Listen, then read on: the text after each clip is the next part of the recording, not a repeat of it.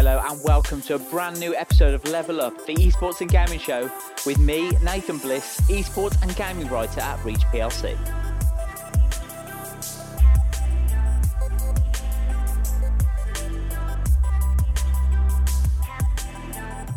In this week's episode, I caught up with Brandon Smith and Richard Buckley, the iconic FIFA esports commentary duo who become known as the voices of FIFA esports. We spoke about how their FIFA esports commentary journey began 3.5 years ago, how they feel to be known as the Martin Tyler and Gary Neville of FIFA esports, what commentating on FIFA esports is like compared to professional football, different commentary styles, their favourite commentary moments, working with Ian Wright and Julian Lescott, the future of esports, and so much more. Enjoy.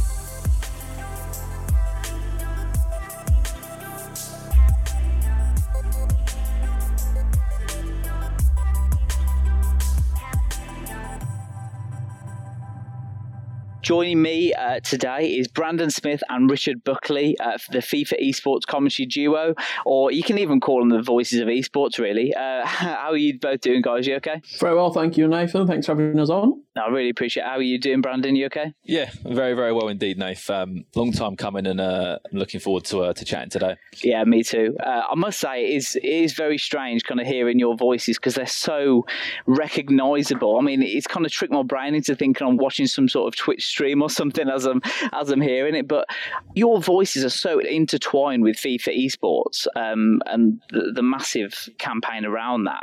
How does that make you both feel that your voices are so well known in that community? I mean, listened to millions of times, really. It's a little bit of an honour, really, when people say they sort of put Tex alongside like Spencer Owen and then Richard and Brandon as sort of like the people. If you were to encapsulate FIFA esports, it's like Spencer doing the presenting, me and Brandon on the commentary, and like MS Desari or Tex playing the game. It's very much a privilege, but I think we've been doing it coming up on 3.5 years now within FIFA esports. I'm sure we'll get into the journey, but it's something that we've continued to improve. We're always improving, and for people to put us at that sort of pedestal, it's a big honour. And how about you, Brandon? How does it make you feel to know that your voice is so recognisable in the industry? Yeah, it's sort of been an absolute whirlwind, to be honest with you, Nath. I think we'll talk about it more about our story shortly, but for us, it's never been a case of wanting to be, the guys or wanting to do this. It was a case of we just wanted to commentate on as much FIFA esports as we possibly could, and we made it our job and our sort of goal to go around and commentate on as many events as possible and to sort of solidify ourselves a place within this esport. And we sort of came in at the right time when EA really started to back competitive FIFA. When if you're a FIFA esports fan and you're listening, you think back to sort of FIFA 17 where Rocky and Shell's played in that big final out in Berlin where there was $160,000 for the winner, which Rocky won. And that was sort of the first real year that EA were like, okay, we're going to push FIFA esports. And we sort of got in at the right time. So of course, there's a bit of luck along the way, and everyone needs a little bit of luck. But one thing that we've always had is hard work and determination. And again, of course, we absolutely love what we do, and I'm really grateful. And fingers crossed, we can continue to do it for many, many more seasons of FIFA and many, many more FIFA E World Cup finals. Like you said, Richard, I mean, you've only been doing it for like 3.5 years, but you're already kind of known as the Martin Tyler and Gary Neville of FIFA esports.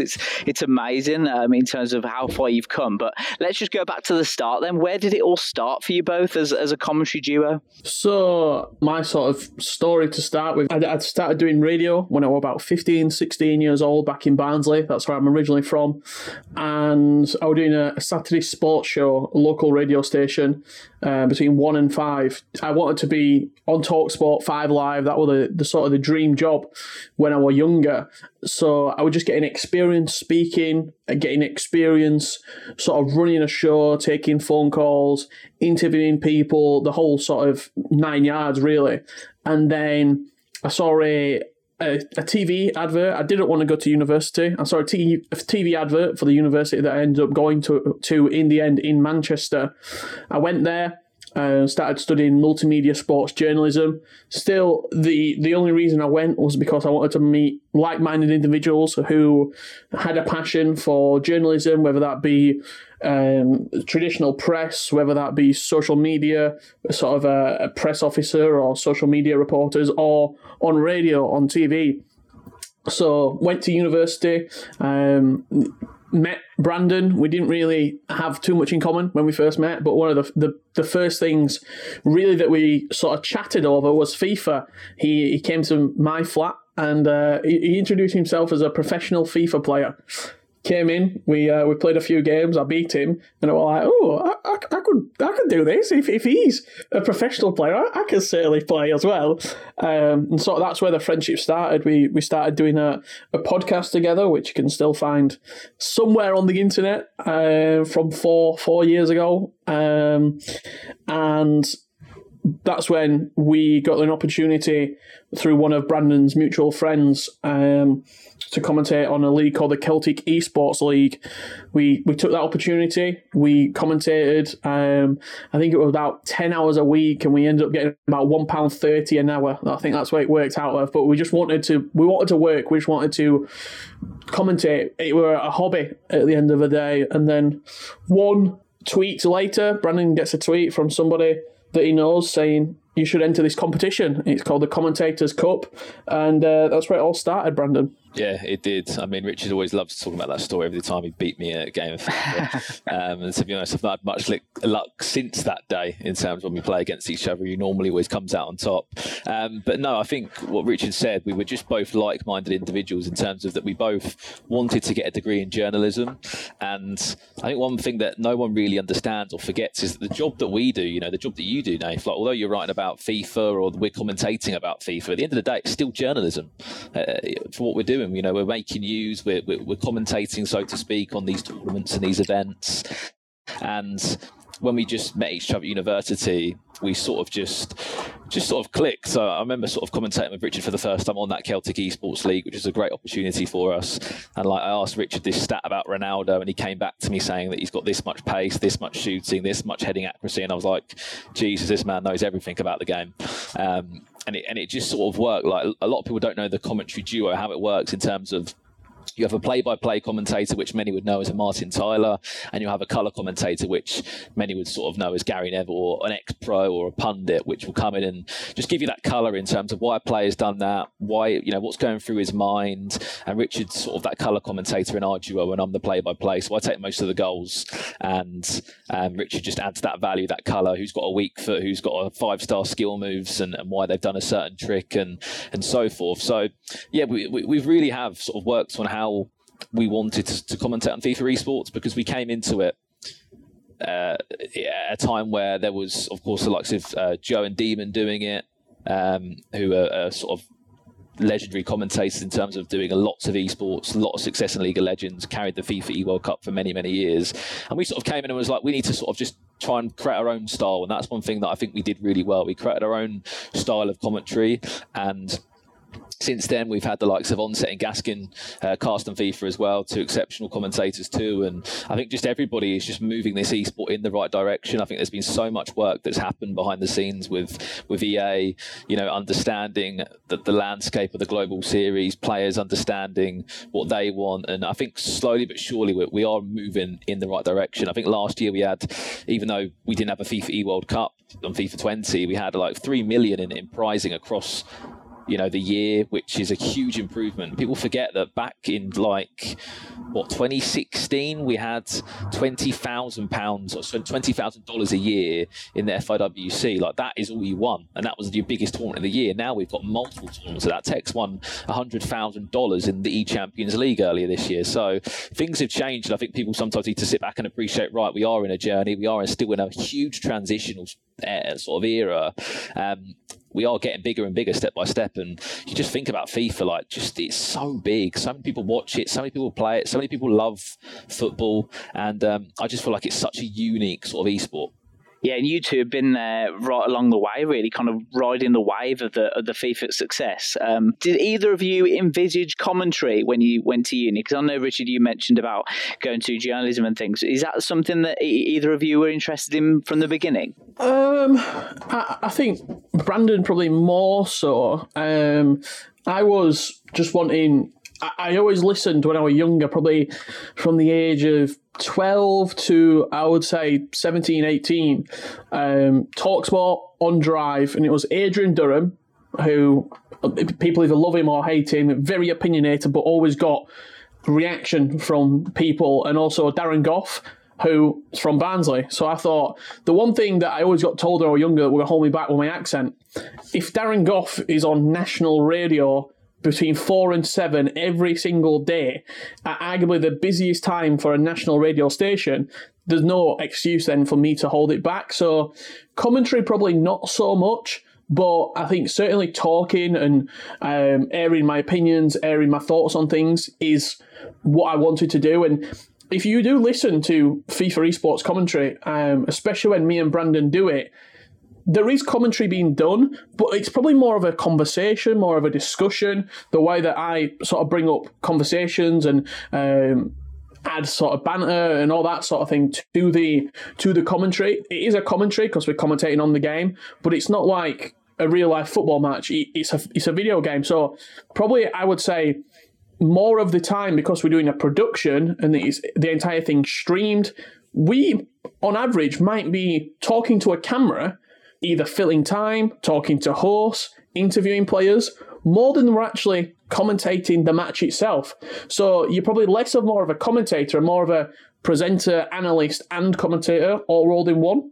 Definitely multifaceted, and I wanted to just touch on what you said there in terms of the co-commentary, if you like, because not many people realise just how different kind of the main commentator is from the co-commentator, because Brandon's there to do the play-by-play, but you can't just repeat what Brandon said because you're bringing nothing to the table. So your job is completely different because you've got to bring a completely different aspect and angle to the game. How is that something you've dealt with over the last few years? Yeah, so when I first started, I was very stat heavy. It was telling you why a certain shot's gone in. Brandon would tell you, great finesse shot from the edge of the box, that's his 7th goal of the game, whatever. I would tell you why it's gone in, what shot type he's chosen to execute the shot. If it's missed, what he should have done better, why should he have done that better, and how he improved playing a hell of a lot of FIFA. I've probably racked up, I would say, close to 1,000 hours on FIFA 20, 1,000 hours on FIFA 19, just playing the game, playing different game modes, playing with different people from around the world. I've played against Americans in Bad Connection. I've played with a lot of Scandinavian players. I've played with a lot of European players, learning different play styles, always trying to educate myself and then trying to bring that into the FIFA commentary as well. I think the big thing that I always remind myself, the job that I am there to do, Brandon's there to hype up the goals, to make people excited, and to give you the moments. I'm there to educate. I'm there to tell the viewer something that they didn't already know, whether that's a story from a pro player that's behind the curtain that you might not have seen, whether that's inside analysis on players from the pro players themselves, what they've told me, how they're going to play, or whether that's just knowing and watching the game from a different perspective, watching it from a more logical perspective, watching it trying to break down the real intricate moments. And it's a lot of hard work that goes into it. I've gone through 2 notepads this year on FIFA 20 on its own, taking down stats, score lines, trying to find patterns in play, all that sort of thing. It's very much I'm trying to educate the viewer. I'm sure some people just think that you must rock up to games and just start talking about a FIFA game that you're watching, but it's obvious that there's so much work goes in behind the scenes in terms of what you do. And Brandon, I just wanted to pick up on something from yourself as well. I read in an interview that you, I don't know if you still do this, but you used to look at like thesauruses after a game to learn different adjectives and stuff and learn how to phrase things slightly differently and just to improve initially. How important is that to get right? I don't know if that was Rich. That might have been me. I mean, Rich loves a thesaurus some now and then. In terms of that point in general, I think that's one thing I'd love to do. If I could have a bigger vocabulary, I'd snap that any day of the week. I think one thing that I struggle to do, and I'm sure many people will know it, like where the game goes through different stages. In FIFA 19, I was just known for on the finesse because every single goal was on the finesse. It is hard to sometimes not sound repetitive. When we commentate on, this year, we probably commentated on a good 40 plus events on FIFA 20 in terms of online ones, Summer Cup Series, last year when we were actually at events, E-Club World Cup, Foot Champions Cup 1 and 2. You just naturally, when you've got the same people scoring the goals, Ronaldo, R9 Ronaldo that is, Cristiano playing, like the same teams normally, you've got about 70% of that team normally will stick sort of throughout the whole year. Of course, when Team of the Season comes out, Team of the Year teams slightly will change. But it is difficult not to sound sort of repetitive, and I do worry about that sometimes. Like occasionally we'll have a commentary and we'll be like, I don't know if that was great, I don't know if that was good. And I think towards the end of the year, it is sometimes more difficult to really sort of keep hyping up, because the game cycle, although we always build up to an E-World Cup final normally, like the game's always sort of hit its sort of like maximum potential in terms of everyone's sort of finished playing it. There's maybe not as much interest in the game. In the FIFA competitive year, yes, there's still a couple more tournaments to be played, and we need to find out who's going to be the world champion for that year. But it definitely takes a skill, and it definitely, you're always looking for angles. You're always looking to try and find how can I approach this differently, and to try and keep this exciting, which we always try and do to the best. I wanted to ask as well about the big moments. So obviously in football, you've got these iconic moments, haven't you? And they're intertwined with what the commentator says. Obviously, you've got the Aguero, the Martin Tyler, that's going to live long in the memory. How aware are you of those big moments, and how aware are you of, I've got to get this right, what I say now, because this could be played millions and millions of times over. I'm talking like E-World Cups, for example, the final. It's, to be honest, from my side of it, you can't plan it. You never know what's going to happen, but you can never plan what you're going to say. Like, I remember I was on Twitter the other day, and a player called Fabio Danuzzo signed for Team Clash, an Italian organisation. And I think it was in our sort of second season of commentary on FIFA. It was at the playoffs in Amsterdam. Basically, the line was like, Danuzzo is in London, and because London were the grand finals, and Danuzzo won sort of in the last minute of extra time. But I can't explain to you, sometimes you know if it's a big moment, or if sometimes you don't know if it's going to be as big of a moment as you think it is. But for me, personal favourites, for me and Richard, has got to be that goal that Tuga scored in the E-Nations Cup, not this year, obviously we didn't have a tournament this year, but last year. One of the most incredible sort of closures to the group stage. I think it was unbelievable. It was like a free kick played short. It was in the 2v2 game mode, which already brings up so much passion and desire, and just those big reactions. And it was him and Tuga and Rastarata against the Aussies of Marco and called Marcus Gomes. And as much as we love those boys, and we got a lot of respect for them, it was just such a good game. And for me, that's some of my favourite moments. I don't know about you, Rich. What one stand out for you? Yeah, just what you were saying there, Nath, about the big moments. It's interesting from my perspective, because I'll be watching the game, and I know, for example, if you listen to all those big moments, it's all Brandon. And that's because I know I need to get out of the way. I need to take a step back. That's the moment. And then afterwards, that's when I can come in with, for example, on the clip that Brandon was talking about, Danuzzo is in London. Brandon says that line, that's the punchline. And then I think I come in with something like, if that's not poetic justice, I don't know what is. And it's just the knowing from my perspective that I've got something to say after whatever Brandon said that's equally got to be either as emphatic or as sort of up there in energy as what he has just said. Because if Brandon says Danuzzo is in London and I just come in with something super monotone like, yeah, another great goal and that sends him into the grand finals, it sounds rubbish. So it is constantly trying to play off the back of each other. And a lot of those goals that go in the 90th minute, match-winning goals, E-World Cup winning moments, I will always just try and get out of the way. Brandon, that's the time where that's the moment that he takes, and then I'll come in with something afterwards. Mo Alba, another great example where Mo Alba won it, Brandon had the call, that's what his job is. That's the call that he does, and then I came in afterwards with something talking about how proud the agency will be, the team that he's supporting, and the club that he's representing, all that sort of thing. So there is a science to it, even if sometimes that you might not realise that goes into it. That's really interesting. So it's not always about what you say, it's when you say it as well. The moment of when you say it can be so important, like you said, when to stay quiet and just let the moment breathe, if you like. Yeah, I mean, look, think back to that Aguero moment, when Aguero scores the goal, Martin Tyler's talking, if Alan Smith's jumping on top of it, Aguero's in, it ruins the entire it ruins the moment. It ruins it entirely. So it is important. You'll see it in real football. Now I've said it to you. Whenever Martin Tyler the ball gets near the box, Gary Neville takes a step back. Unless there's a big mistake, a penalty call, and he'll chip in with, oh, that's not a penalty, or a sound.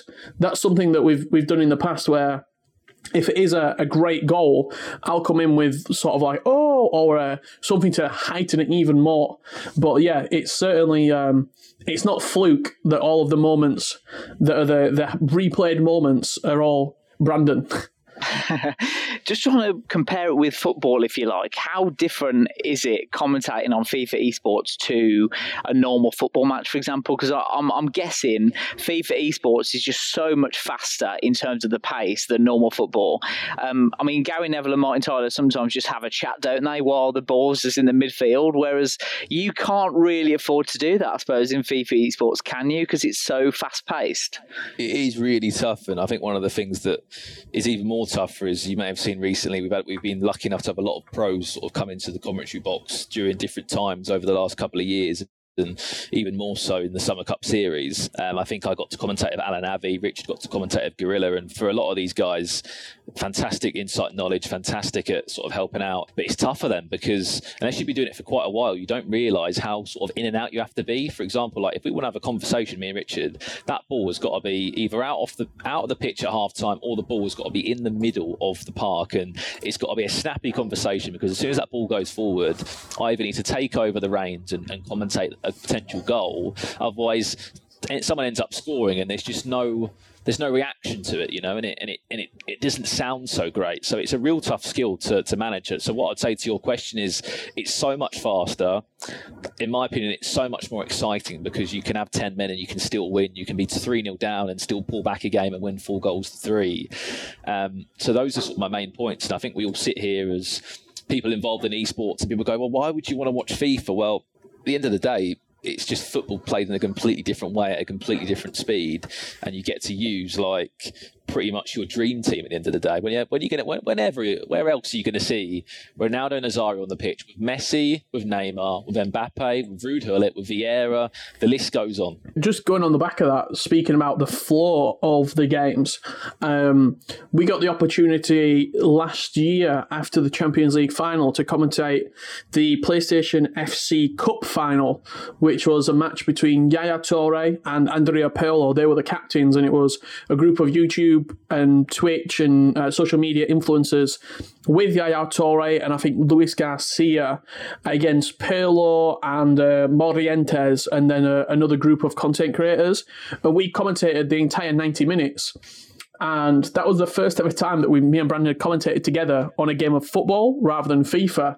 And it was so much more relaxed because I had time to expand my points. We had time to laugh and to joke. I didn't have to make a point and be constantly looking where the ball's going to put a full stop on my sentence. It was very much, you could see the ball building up. Granted, it was about 35 degrees as well at pitch side, so the pace of the game was quite slow, but we got so much more time to talk and to develop thoughts and to develop conversation points. But in FIFA, I think the reason that we enjoy it so much, it's fast-paced, it's quick, and you do get the moments, you get the big, energetic sort of key moments and moments that are going to be remembered. And I think that's why when people ask us, are you doing this to get into football? No, we're doing it because we enjoy commentating FIFA. This might sound like a really stupid question, but I'm just thinking, how important is concentration in what you do? Because like you've just mentioned, if you switch off for a second, you might miss the big moment in the match, and you've got to be absolutely at it for the entire game. You can't just relax because, like you said, something might happen. Are you absolutely knackered after games because you've been concentrating so much? Yeah, we are. I mean, it's one of the things that I think both of us, we picked up very, very early as soon as you put that headset on, as soon as you step into the commentary booth, the phone goes away. Everything goes down. You've got to focus on the game, because when you do make a mistake, the people who are watching aren't casual football fans. They're keen FIFA players. They play a weekend league. They watch the pro players. They watch Twitch streams. They watch YouTube content. They're going to know if you've made a mistake in what you're saying. So you not only have to give the commentary to highlight the game, but you also have to give the commentary to live it up to the fans as well, because they're expecting a certain level. And myself and Brandon know that level that we expect to hit. And he said it in previous point, when we don't commentate up to that level, we are both disappointed. And we've had many a conversation where we've been like, tomorrow we need to pick it up. We need to be better tomorrow. What about you, Brandon? Are you just like knackered after every commentary session? Because like I said, you've got to be on it, haven't you, for the whole time? I think one thing that we definitely did in the first couple of events, I think one of them was sort of, if you remember Foot Champions Cup Barcelona, where Tex sort of jumped onto the scene. DH Tex at the time, 16 years of age, just wonder kid, was just being too excited too early on, not building up the excitement over sort of day one to day three. Day one is that group stage day where at times I was sort of trying to go at the same speed, the same excitement, the same passion, which of course would sound great, but you need to understand as a commentator, and I think the viewers home, that yes, you want to gauge their attention, but you've got to do it in the right way. It's all right echoing as loud as you can and calling all the games with as much passion as you can. But I think back then I did feel a bit tired sort of day three, when I didn't have much more to give in terms of commentary. I think I couldn't go any higher. I had to go lower with the tone of my voice. But you pick it up, you learn. We're always learning. I think that's one thing that we've done as a commentary duo. We've learned so much from sort of presenting yourself on screen. That's one of the harder skills to learn. Sort of, you're speaking down a camera, which feels very weird and peculiar, but you're actually addressing like potentially up to 50,000 people, maybe more if you're on TV. So it's just as Richard said, you've got to sort of accumulate all these skills across sort of being a presenter, a commentator, a host. We're lucky to do a great deal of work with PlayStation. They're really involved in competitive FIFA, and they've been a real driving force behind FIFA esports in the last couple of years. And we have our own sort of podcast style show there called Crossbar. And that, again, just completely asks a huge different range of skills out of us. It's not really commentating, it's presenting and interviewing a guest and speaking about the latest news that's happening in the pro circuit and in FIFA 20, FIFA 21. So I think for us now, like, we love commentating, but we're up for different challenges. Like, if we can get a FIFA podcast, let's just say, a proper hardcore FIFA esports podcast, or a different FIFA show, we'd love to do that. I think we're just very keen just to be busy and to try and help develop the esport as much as we can.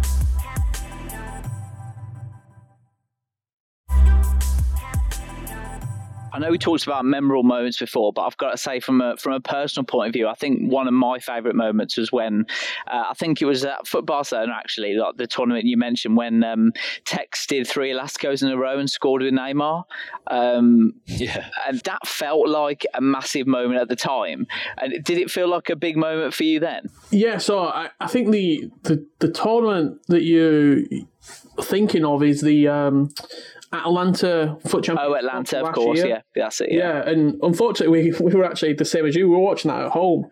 We didn't get the opportunity to go out to Atlanta, but I remember watching that goal that Tex scored, and it was just sort of like, wow, this kid is different. He's built different.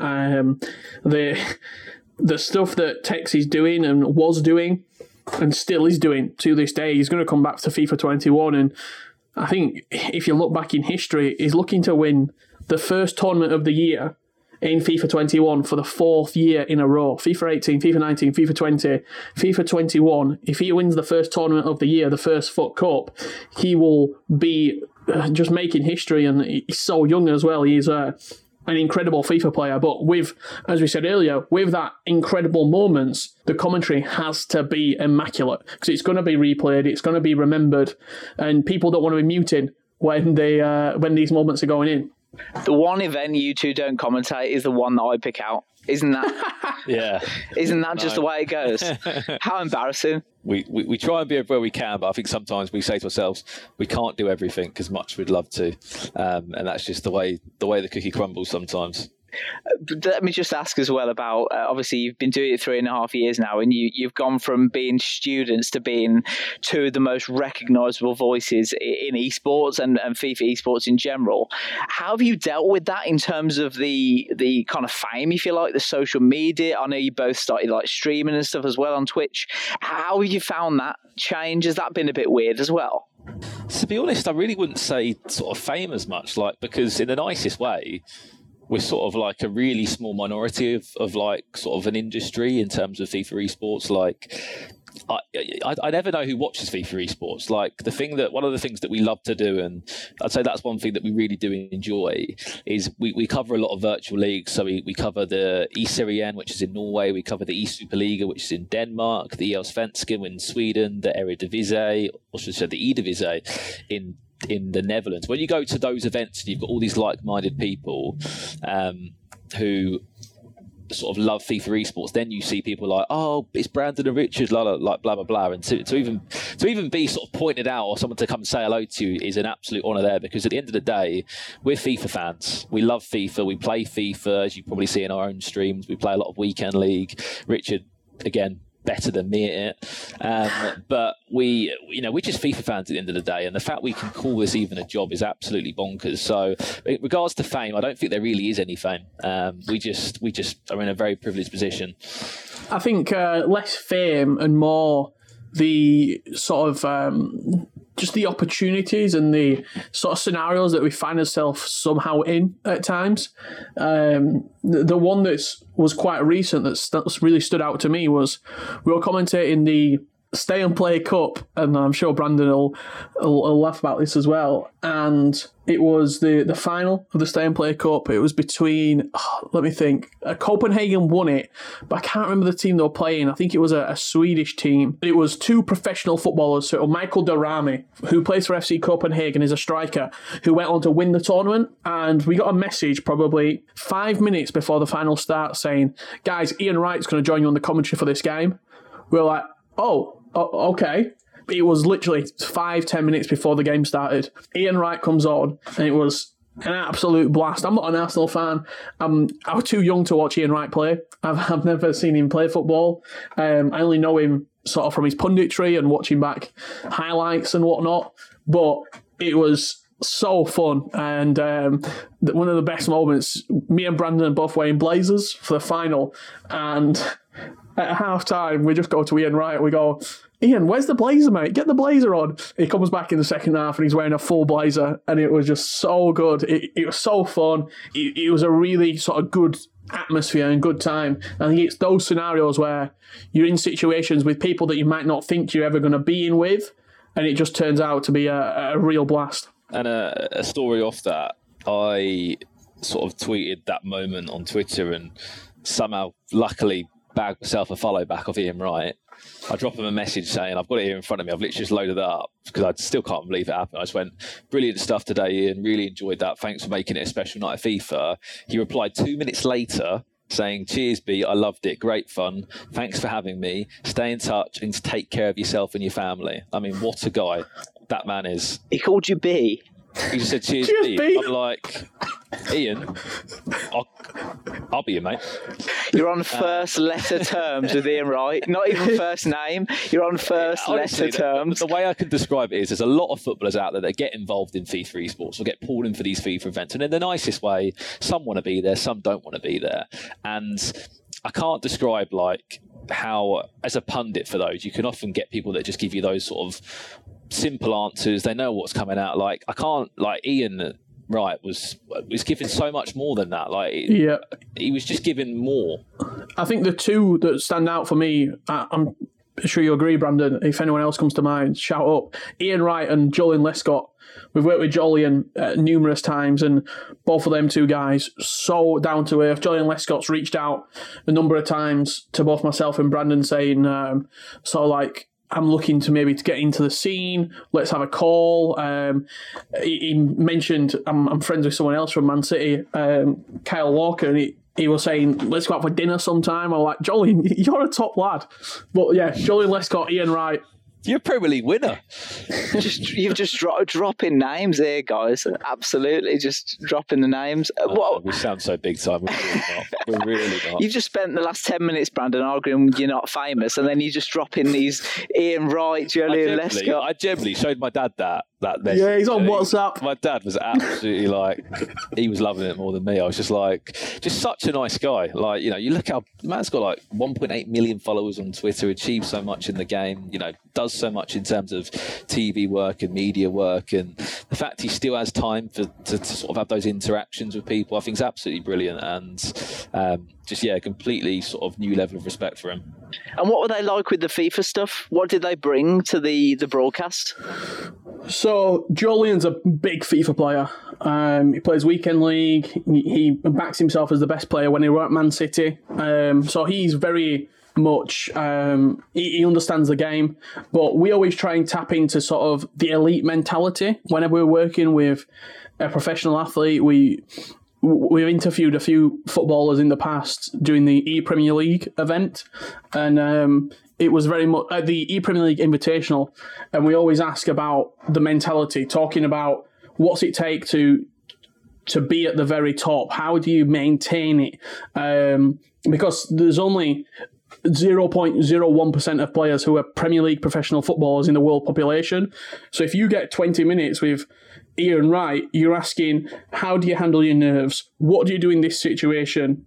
You're not talking about his own career, because it's not what they're there for. They're there to provide expert mental, I think more than the actual game itself, analysis on how to be a top player, how to deal with nerves, how to sort of keep calm, and the preparation more, the mental side of the game. I think we tend to focus on more rather than the in-game stuff, because the in-game stuff we can talk about. Yeah, that's really interesting, because, I mean, we've touched on it in a few of our previous episodes in terms of you do get people, don't you, that are really down about esports, and it's just people playing games and it's not really like a serious thing. But, I mean, the common kind of element throughout this podcast, talking to different athletes and talking to different esports players from a variety of different games is, yes, they're talented and they put practice in, but the thing that separates the elite players from good players is the same thing that happens in any other sport, and that's their mentality.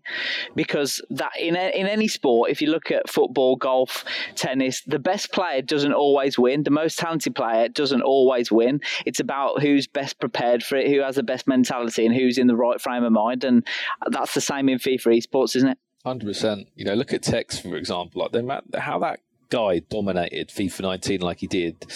Yes, he didn't win an E-World Cup and he was absolutely gutted that he didn't get further, but if anything, that was a burnout factor for everything he did. The man was winning everything. E-Premier League, 5 major tournaments, including FUT Champions Cups, E-Club World Cup.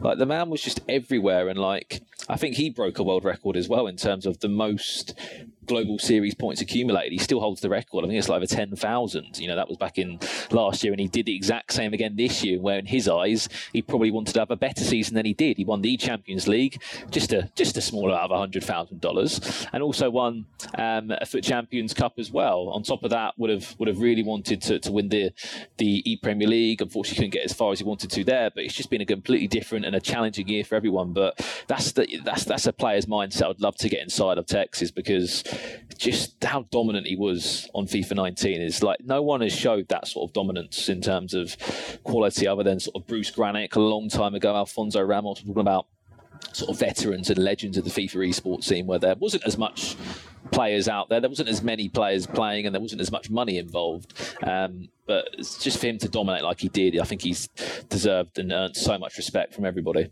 Do you ever have them conversations where you have to explain what you do and the person doesn't really get what, and you have to kind of explain it? Do you ever have those situations? Yeah, many a time. If it's a young person, they tend to understand it more. Even if they sort of don't understand what it is, they get the premise behind it, because gaming is such a global phenomenon, especially in the sort of younger demographic.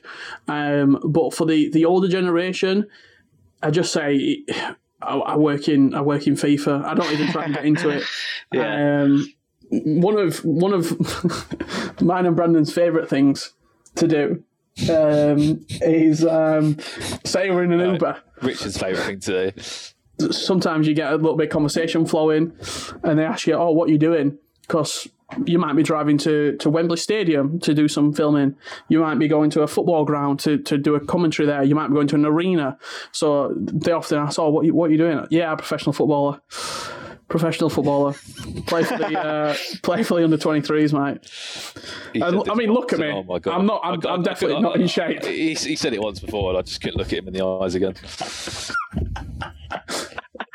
But it is interesting though in terms of general esports, what you just said, Rich. I mean, especially during this such a difficult time this year, it's been mental for everything that's happened. But I think one of the few things to come out is the emergence of esports in terms of into the absolute mainstream, and more people are noticing it, more people are taking notice, more people are playing than ever before.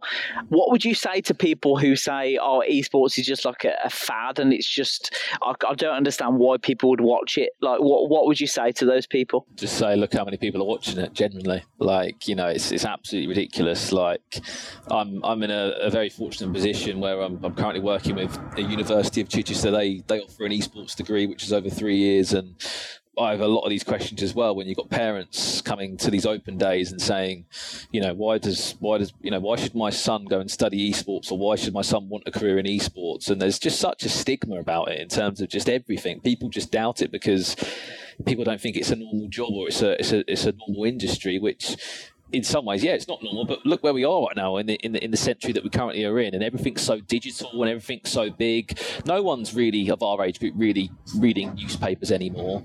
No one's really all listening to the radio. We listen to podcasts. We have iPlayers. We have Netflix. We have Twitch. And to be honest, Twitch is like TV now for us and our age group. Twitch is that TV place. We don't go and really watch BBC and other channels every day as maybe we would have before. Our age group is just different. And I think, as you'll see, there's more brands suddenly coming across now that want to just have a little sort of chunk of this pie, because us as a demographic are not doing the same things that everybody used to do. Everyone's on social media, YouTube, people want different careers, and with the money that's involved in esports, you hear about it, people coming involved, the sponsors, you see the money that's up for grabs. You know, FIFA has a $3 million prize over the year, which is still a lot of money, but you see Fortnite backing out 30 million in a Fortnite World Cup.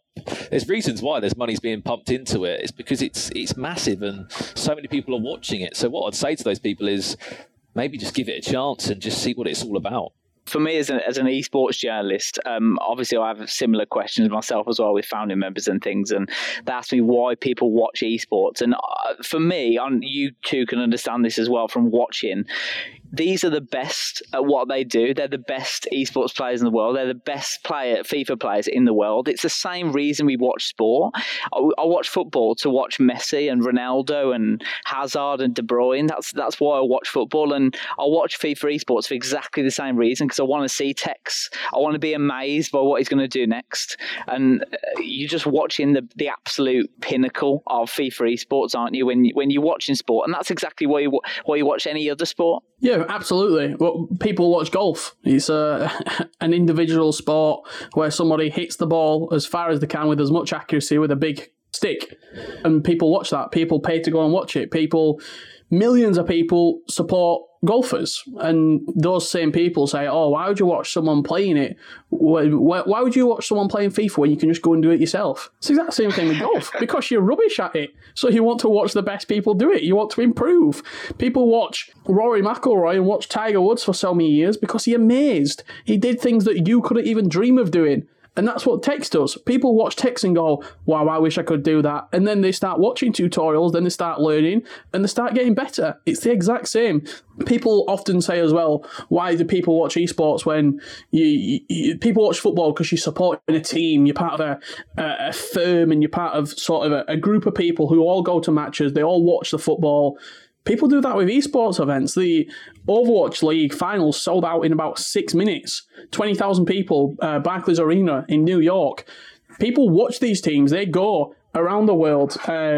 You just saw the Call of Duty League finals end a couple of weeks ago. I guarantee more people probably support the Chicago Huntsmen than most football fans' clubs do support in the championship. They've probably got more fans, have the Chicago Huntsmen, have TSM, have 100 Thieves, that are willing to part way with their cash to buy merchandise in terms of not only controllers and everything like that, but player merchandise, signed stuff, than most football fans would in the Championship, League One and League Two.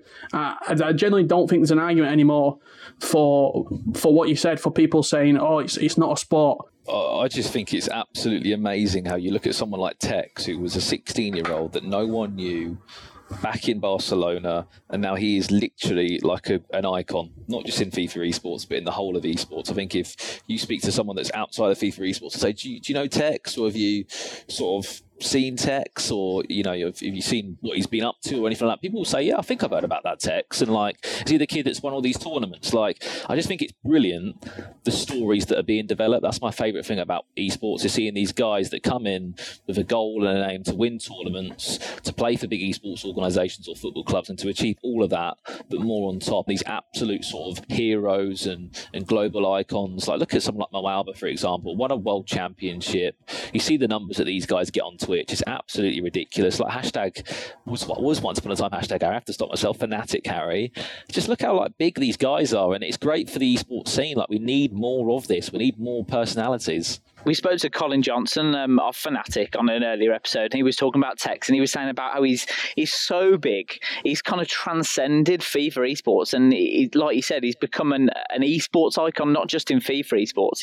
He's so good. But it's interesting, Richard, that you mentioned golf, because an interesting stat for anyone listening is that Booga, a 16-year-old Fortnite player from America, last year, he won more at the Fortnite World Cup than Tiger Woods did for winning the Masters. Yeah, and people still want to discredit it as not being a sport. I guarantee you probably more people watched the Fortnite World Cup as well than people watch golf, because that event was arguably the biggest event that esports has ever sort of seen taking place. Sold out arena in New York City. Millions and millions of people watching online. It made mainstream news. I mean, I'm pretty sure didn't he end up on Jimmy Kimmel or Jimmy Fallon? He was doing the rounds, wasn't he, in the American shows? Yeah, he's a household name, is Booga, and it's very much the case of, again, if these events do continue to take place, which they will, because the revenue is continuing to increase, more people are getting involved, more people are buying into esports, not only FIFA esports, but esports as a whole, the prize money is going to continue to go up. The TV coverage, which we're starting to see more of now, mainstream television channels putting on esports events and getting positive results back, it's on an upwards trend. And how exciting is it as well that esports is just beginning, really? I know it's been around for 20 years from Quake. I mean, I interviewed on this podcast Sujoy Roy, who was the first ever esports player, like almost 20 years ago, playing Quake. But since then, it's become this absolute phenomenon, like you said. But it's only going to get bigger, and that's so exciting for the future of the industry as well. Where can esports go? Is there a limit on how big it can become? I mean, there's a couple of great tangents here. For example, like the Olympics were meant to host esports for the first ever time in its history this year. Of course, if coronavirus didn't happen, that would have happened. That was Rocket League and Street Fighter. Those were the two games that were going to be involved in at Tokyo. So the first ever time that esports is going to be at the Olympic Games, which says a lot already. You look at the biggest sporting event, and esports, which is topping incredible numbers already as it is. You look at FIFA, like, that's got to be in line for a potential conversation to be mixed into that. So how big can it be? I remember many years ago, me and Richard first got involved, I said I reckon we'd see a Champions League for FIFA esports. We saw that in the last 2 years. All the major leagues are getting involved, E-Premier League, Virtual Bundesliga. We've already done that. We've pretty much got a World Cup in the E-Nations Cup. I mean, there's so many tournaments. It is tough to sit here and look at FIFA esports and say, what haven't we got to try and achieve yet? Maybe a franchise league is all I can think. Maybe in years to come, a televised franchise league is maybe something where there's big buy-ins, there's esports organisations, and there's huge football clubs involved. But to be honest, I don't know if that's honestly the way to go, because it sort of stops players coming in. And financially, it could be massive in terms of teams buying in, huge sponsorships, televised and put in front of many fans. You've seen sort of COD do, you've seen Overwatch do it, some more successful than others. But I don't know about you, Rich. I just feel like in FIFA esports, we've sort of, any tournament that we could have sort of synced up to the real world, we sort of already have. I think in terms of FIFA, I think the biggest struggle that it's had and it's looking to overcome is earning the respect of other people not involved with FIFA esports. What I mean by that is it's very much discredited by a lot of other people who might only watch CSGO, might watch League of Legends, might watch Overwatch. They don't really class FIFA as a tier 2 or a tier 3 esport. They say it's a lot more further down the pedestal. So I think legitimising it, getting it more lineal, I think, as well. I think the Global Series has done a great job of that, making a leaderboard which you can always keep track of. You can see the placement changes. You have a very much a structured way of finding the 16 players who should be at the grand finals, the 64 players who should be at the playoffs. I think that is something that we're going to continue to see, and we're going to continue to see it become more structured with sort of better communication as well, more transparency between teams, players, and the competitive gaming team at EA as well. I think that will continue to improve. And I think for sort of general esports, like I said, it really could go anywhere. We are seeing this upward growth. We're seeing this upward trend of more money being pumped into it, more people talking about esports, more games being made specifically for esports. Valorant, the latest one, it was pretty much made to be a CSGO killer. Like, that's the reason Valorant were made, to get more people on Valorant. And I mean, it's done a great job of that. So I do think we are seeing more and more people getting involved, more and more people really buying into esports, and FIFA esports is on that same trend as well. In terms of what you said about the FIFA esports, I think it's one of the most accessible esports. I mean, like you said, if there's an event going on, it's on Twitch. You just go on it and watch it, and it's because it's football, because it's based around a real sport, right? It's so easy to watch, because if you're a football fan, you can instantly understand what's happening. Whereas with other esports like CSGO, for example, or League of Legends, if someone didn't know anything about esports and then turned that on, they'd be a bit confused in terms of what's going on. But FIFA's got to be the most accessible, because it's based on football. It's one of the most popular sports in the world. So I think FIFA's got so much potential, and we're only just seeing the beginnings of that really at the moment. Yeah, 100%. I think people, it's a tough one for anything that mimics an actual sport. Like you see F1, you see sort of NBA, you see even cycling now as believe it or not, people are watching. I think BT Sport televised some sort of e-cycling for a while. It's just because I think when there's such a love for a sport like football, it's absolutely massive. When football's not on, people are playing football. People are playing the next best thing, which is virtual football, which is FIFA, and you get the opportunity with Ultimate Team to use the best players from the real world on the virtual pitch, to have the ability to use them and their incredible in-game stats, the prime icon moments, the R9s with the 5-star weak foots, and just having those deadly players that are so good and so clinical. There's just such an interest. There's a reason why it's been the top selling sports game for so many years, and it will continue to be so for so much more.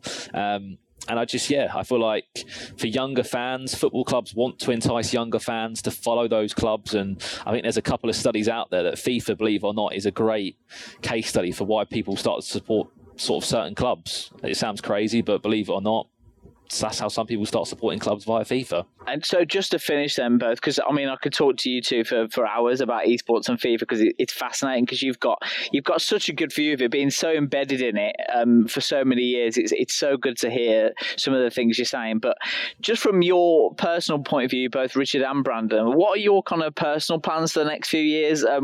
You've become so big in FIFA esports.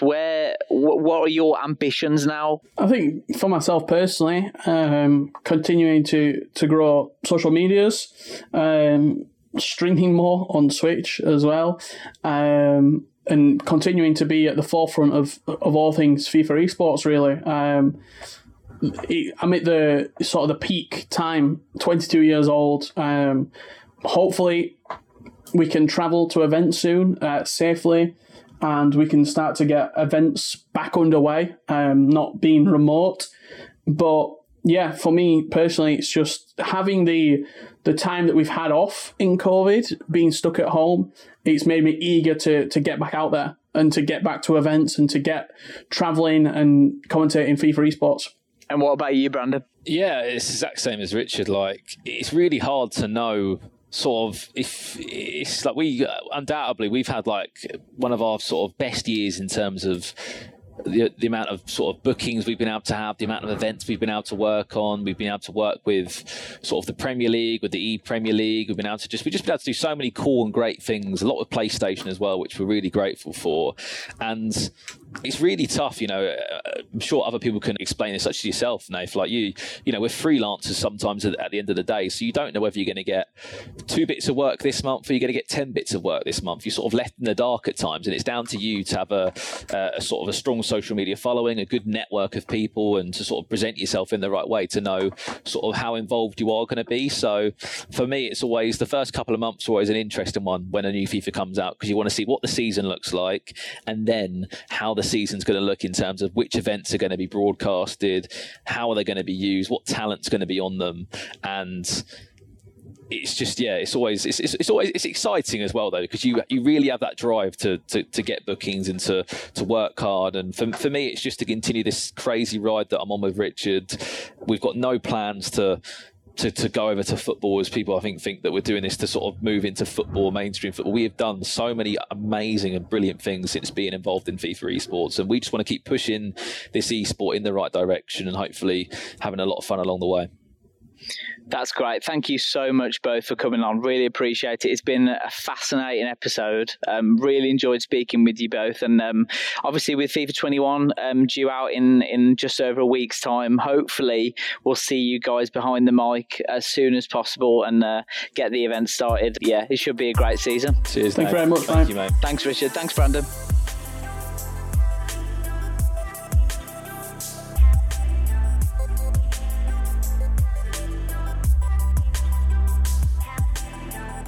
Thank you for listening to the Level Up podcast and esports and gaming show.